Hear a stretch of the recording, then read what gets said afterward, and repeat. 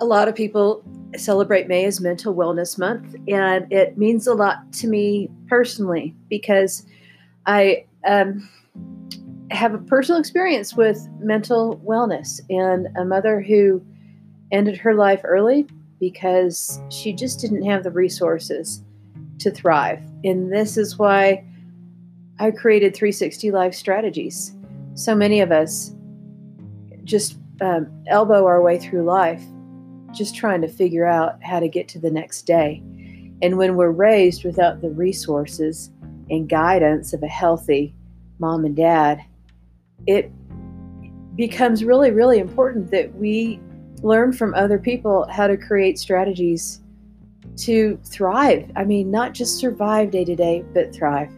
So, this month for May, I'm having a series of guests who have lined up some strategies for you. If that's something that you need, I guarantee you're going to find hope. If it's not something that you need because you had the help that so many of us didn't, then keep in mind that you might know somebody and you can tell when somebody really needs help because they don't know how to navigate stress. And this is a really good litmus test, this COVID crisis. So I hope you'll listen and think of somebody who might need to hear this message and send it along. Thanks.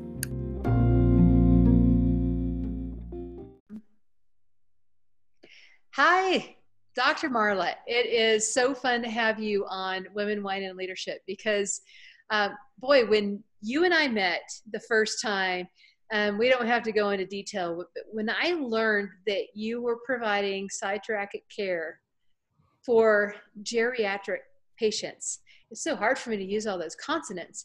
You are solving a problem that is so critically important for this world because there's a huge population coming into this last third of life, and there's so much more life to live. And I cannot wait to unpack some of the things that you're able to unpack for your clients. Just so that our listeners know, Dr. Marla Richard brings a tremendous amount of psychiatric experience from University Hospitals of Cleveland, Stanford University, and most recently, University of California in San Diego, where she helps geriatric patients on a daily basis. And she's also building a program now where she can help many, many more people. So, Dr. Marla, I just want to hand over the mic to you to introduce why you do what you do and what you think is so important that you're imparting to the world right now. Well, thank you, Donna, for having me here. I think that the biggest thing that I would say to people is this word that we used before called flexibility. Because if you look at mental illness over the years, you can really put it into two classes. You can put it into rigidity or chaos. Both of those states we don't hold or do very well with. And really what we want to do is be able to be flexible. And especially when we look at the COVID-19 situation that we currently have. Right. And the second part of that, I think the biggest component that I would like people to sort of learn is how to be in the moment. And because this is where the richness of life is lived. Mm-hmm. And, we have this fantasy that we can live in other time zones. And those two time zones are the past, which happen to be filled usually with the woulda, coulda, shouldas, all our regrets and depression, or the future. And the future is that uncertain state where we have anxiety because we always think about the worst case scenarios or the what ifs. And the problem is we spend too much time in those two time zones. We take us out of the present moment. And the present moment really is the only time where you can have love, happiness, and joy. And don't we all want those? Right. So there's such a beautiful gift in living in the present. Right. Because uncertainty breeds fear. And I see a lot of activity in the world right now that is motivated by fear. How are your patients actually presenting as you've been able to help people in the past 6 weeks or so? Well, I think you hit the nail on the head. The biggest question or problem that I solve today is how do we deal with uncertainty in these uncertain times? Mm-hmm. And, for all of us, we have to live with uncertainty. Yeah. I don't know about you, but my crystal ball faded long time ago. We just don't have that capacity to be able to see what's going to happen around the corner, down the street, but we have safety measures or patterns that we integrate into our lives to be able to help us navigate those. Yes. And the COVID-19 situation really has taken away and blown up all of those because our normal life is gone. So I think with that then brings this sense of uncertainty. Right. And, you know, I try to reframe that for people to sort of have them look at it as really what it is mindfulness. Yeah. And it's because our normal patterns are gone, not by choice, but by a situation that was out of our control, which happens frequently, but we just tend to navigate that differently. Yeah. So you can look at it as this is our opportunity, because we are mindful, to make our lives work for us better. And I've sort of seen that in a lot of capacities where people are letting go of some of the things that they really didn't like to do. Yeah. For instance, all my introverts are loving that they can't go anywhere because they don't have that pressure for them to get out and to socialize. So they're using this situation to be able to really get those things done or have those experiences that they want to have. Yeah. And at the same time, then for families that were in a lot of families for graduations, marriages, all kinds of situations, right. Passovers, Easters, we haven't been able to celebrate in the traditional way. And so we've sort of had to think outside the box to be able, how do we do that? And so for a lot of families now, they've instigated and brought in a lot of different ways to be able to celebrate as a family. Right. Those things, what I see, you spoke about my geriatric population, they really miss their grandkids. And there's a huge generation gap between technology, right? And so a lot of them now are using this experience to learn how to do Zoom, to learn how to do Facebook, to how to do Words with Friends, and to have this engagement with their grandchildren on a different level. That's a beautiful point that you mentioned. So many really salient points in that. And I just today heard a story about a woman who has an employee in her retail shop whose children told her, well, because Mom, you're working in a retail environment, we're not going to let you see the grandkids. Mm-hmm. And that was it was a decision point for her. She ultimately resigned from her position, which was just a fun store that was fun for her to work in, and it was a social experience that her kids wouldn't let her see the grandkids as long as she's working there. So she resigned, and it hurts my heart, but I realize we have fear happening to us on a number of different levels and areas that we can't control. Mm-hmm. And that's why I love this topic today, to just talk about uncertainty. How do you manage your life in an uncertain environment? How can you stay connected with people when you can't control the decisions that they make, and it really impacts your life? Right.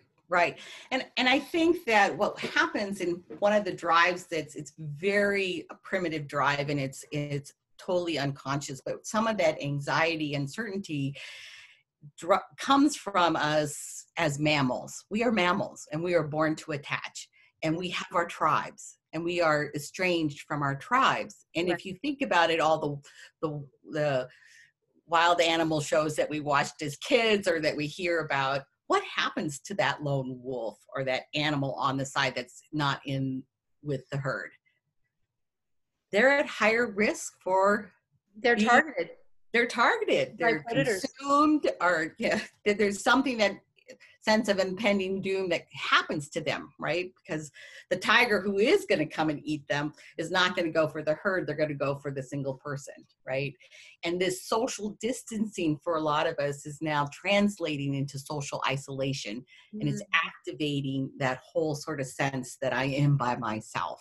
So we do have to be more creative about how do we connect with people, because we need that. We need to be connected.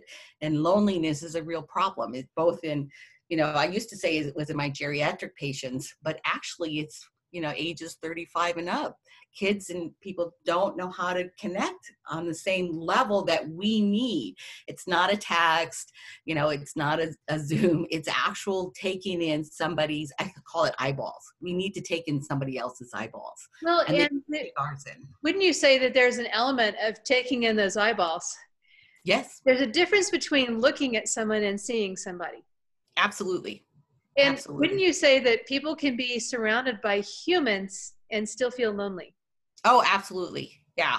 And I think we see that all the time, right? And it's how do you connect? Because we're talking about a connect, for some people, the Zooms actually give them more connection than they would if they were in the room with somebody. Right. Because they have to physically engage.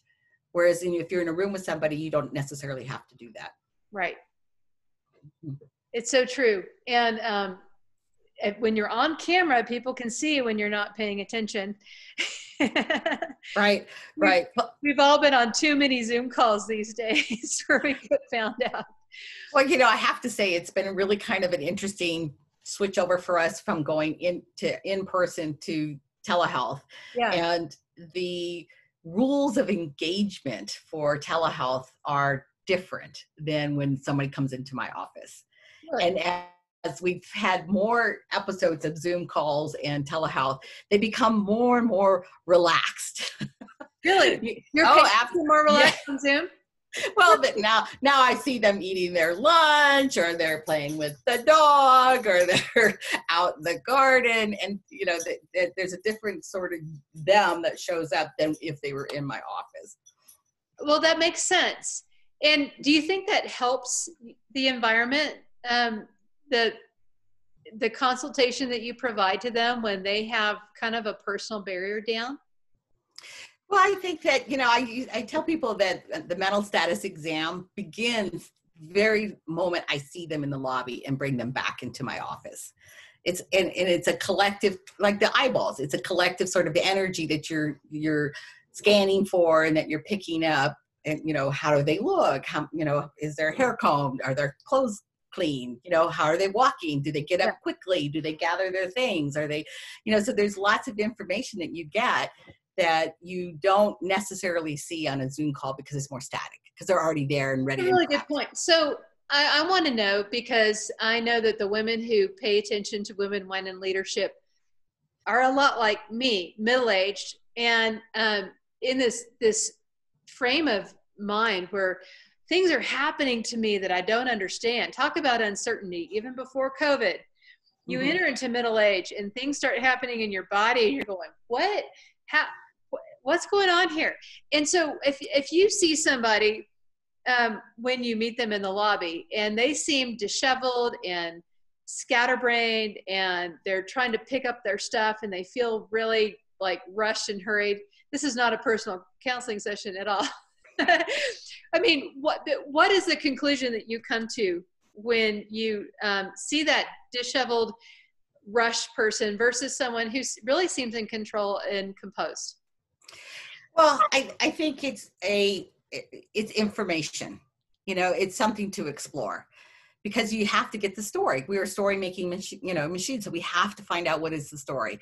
Is it because they've been sick? Is it because they've had recent surgery? Is it because their husband's ill? Is it because they had recently had to leave the home because the home became unsafe? I mean, there's lots of things that go into how we present to the world, and so it just is a way to sort of take that in, that they may not tell us. They may not come in and say, hey, I really had a terrible night last night, when it's very obvious that you're having a terrible day. So does that mean it's comes from the night, or is there something that's happened on the way here? So it's just a way to sort of gather more information and get the story with what's happening. I love that, Marla. The reason that I wanted to dig into that is because, we're in a place where we encounter people who are behaving, they might be triggered by fear. They might be triggered by just uncertainty that is related to fear. And when we assess where somebody is coming from, it's natural human nature to start to judge who they are based on that presentation. And we were just talking in a business meeting today about how we could develop the eyes to see where someone's coming from and to recognize this behavior that I'm seeing is not customary. It might be triggered by fear or uncertainty or any number of stressors on their life. How do you think people, or how do you, as a psychiatrist, help people to understand to create that lens and be more forgiving and open-minded toward other people? Well, that's a great question. And I think that question always has to become brought back to home. And part of what happens is that kindness and compassion that we can extend to somebody else, we first have to extend it to ourselves. Right. And if we're not allowing ourselves to be that, it's really hard to give it to anybody else. Yeah, true. And so it really, when I sort of break it down into two categories, there's that kind of worry that we can do something about, that actionable worry. So you're in the grocery store and somebody's standing too close to you and it's making you nervous. Now you can make up a story about that and said that person's really ignorant, or that person is hostile, or that person doesn't really care about me. When the actual reality is, unless you're going to know, you're making assumptions, right? You're personalizing and you're making assumptions. So you have couple outcomes that you could have, actions with outcomes. One, you could ask, can you get away from me? Or tell, right? You're too close to me.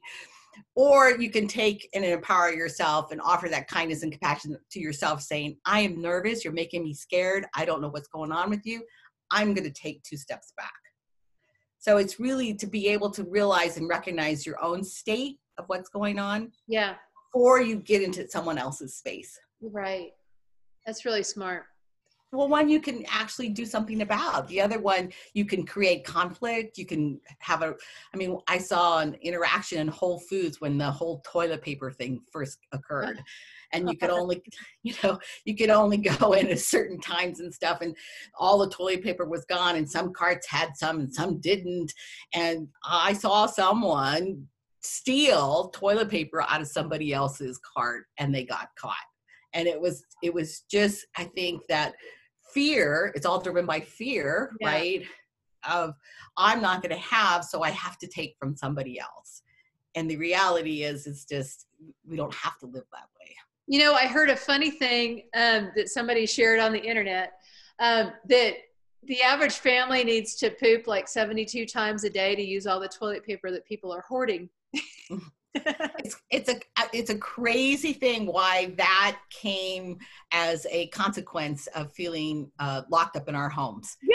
Yeah, it's funny. It is really well, funny. I can't wait till all the psychologists write a research study on that with the COVID-19 pandemic.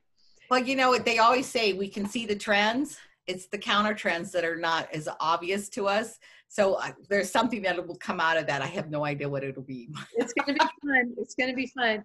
Okay. So we always, we're about at the part of the podcast interview where we get from the world where you serve to the world where you live. And the whole premise of 360 Life Strategies is providing strategies for women to really excel in life. And that starts between the ears. That's why we have this focus on mental wellness. So Dr. Marlett, how do you maintain the equilibrium of the mind to operate in an optimal way in your own world? Tell us a little bit about the strategies that you employ in your own life. Well, Donna, that's a great question. And it really goes back to this thing that we're talking about, uncertainty. And the reason that sort of fear and uncertainty gets a hold of us is because it's all stays in our head. And one thought leads to another, one fear gathers, to another, and we get down the road. And then next thing we know, it's like, oh my gosh, we're catastrophizing. We've gone down the rabbit hole. Yeah. And the biggest thing that I like to tell people and to help them recognize is your source of safety is your body. Mm-hmm. You're never going to think yourself out of danger. It's not going to happen. Yeah. And so what you need to do, and we talk about integration, you need to integrate that anxiety back to your body so that you can do something about it. Right. So it's like I was saying in the grocery store example, then you could walk away or take a step back so that you can be safe.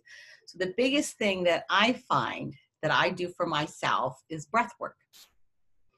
And our breath is always with us. It's neutral. It doesn't cost us anything. And what it instantly does is brings us to the moment centered in our body. Because most people who are anxious breathe too shallow and too quick. Yeah.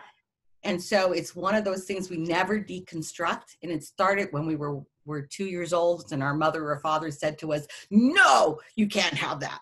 And instantly we all here. we suck in our breath. And from that moment, we have learned to control our emotional states by our breath. Yeah. So the one that I like to teach to people because it's easy is a 4-7-8 breath. It was popularized by Dr. Andy Weil several years ago. But there's nothing magical necessarily about the numbers. But what it is it's a single breath that you count for a count of 4. You breathe in for a count of 4, you hold for a count of 7, and you breathe out for a count of 8. Yeah. And it's a mindfulness practice. And what that does is it automatically slows your breath down. And when you are in your body and you're in the moment, then you have that flexibility that we talked about to maybe have a different outcome.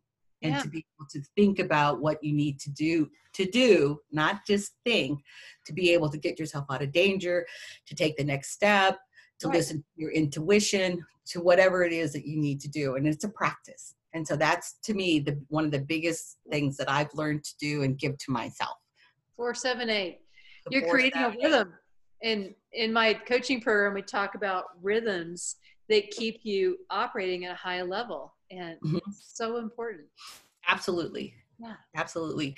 I mean, everything requires our attention. If we want to do something different, we have to bring our attention there because our energy follows our attention. And some people say, well, how do I do that? Well, it's very easy to capture our attention. You just bring your attention to the back of the room, bring it to the front of the room, bring it to reading level. Now you have your attention, right? You're here, right now. You can feel your butt in the chair, your feet on the floor, and you have the option and to build on that. But you have to grab your attention first. Yeah. Yep. It's true. That's true. Well, that's a real great strategy that anyone can implement right now. Absolutely. Okay. Now, it is called Women, Wine, and Leadership. I mean, people ask, why the wine, Donna? Well, because I wanted a good reason to write off all of my wine investments. So it's part of my business. But truly, in this discovery, there are some really great analogies that the winemaking world uses to talk about the process of creating wine from the vine through the whole process that really draw fascinating parallels with how leaders develop, how people become whole. So we're not going into that today, but because we're talking about how you help people become whole through psychiatry, tell me what wine you drink at the end of the day, or do you? You know, I live in Temecula right now, and we have a huge wine industry here. But one of the wines that I enjoy, because it is summertime or getting to be summertime, is a French dry rosé. Oh, yes. Somebody was just telling me about the best rosé they've ever had. That's a French rosé, though. And dry is really important to note because some rosés can be sweet. Right. And, you know, I guess the sweetness to me doesn't appeal. It's the dryness that, and more than anything else, it's lifting that glass and toasting somebody else. Exactly. Oh, that is the perfect, those are the perfect words to use. You know, there's such an art in winemaking, and just like in creating a whole person and helping somebody to live their whole life well, there's an art to that. So, absolutely. Pretend you have that rosé in your hand. I'm saying, here's to Dr. Marla. It has been a real honor to have you on the podcast. I think we could talk a long time, and I look forward to staying connected. I can't wait to hear what comes next. So if somebody says, this is a woman I want to connect with, how do they connect with you? Well, currently I'm getting the start of my own sort of one-to-many. I've been doing one-to-one. And so in that one-to-many journey, I am getting my website set up, which will be drmarlarichard.com. And I currently also have a Facebook page called Dr. Marla. Okay, great. And the website is at Dr. Marla or DOCTOR? DR. Okay. Less letters, the better. I know, me too. I'm with you on that. I totally agree. Good. Well, we will send them to you, Dr. Marla, and I'm so grateful for your time today. Thanks so much for giving up this time. Thank you, Donna. Cheers. Cheers.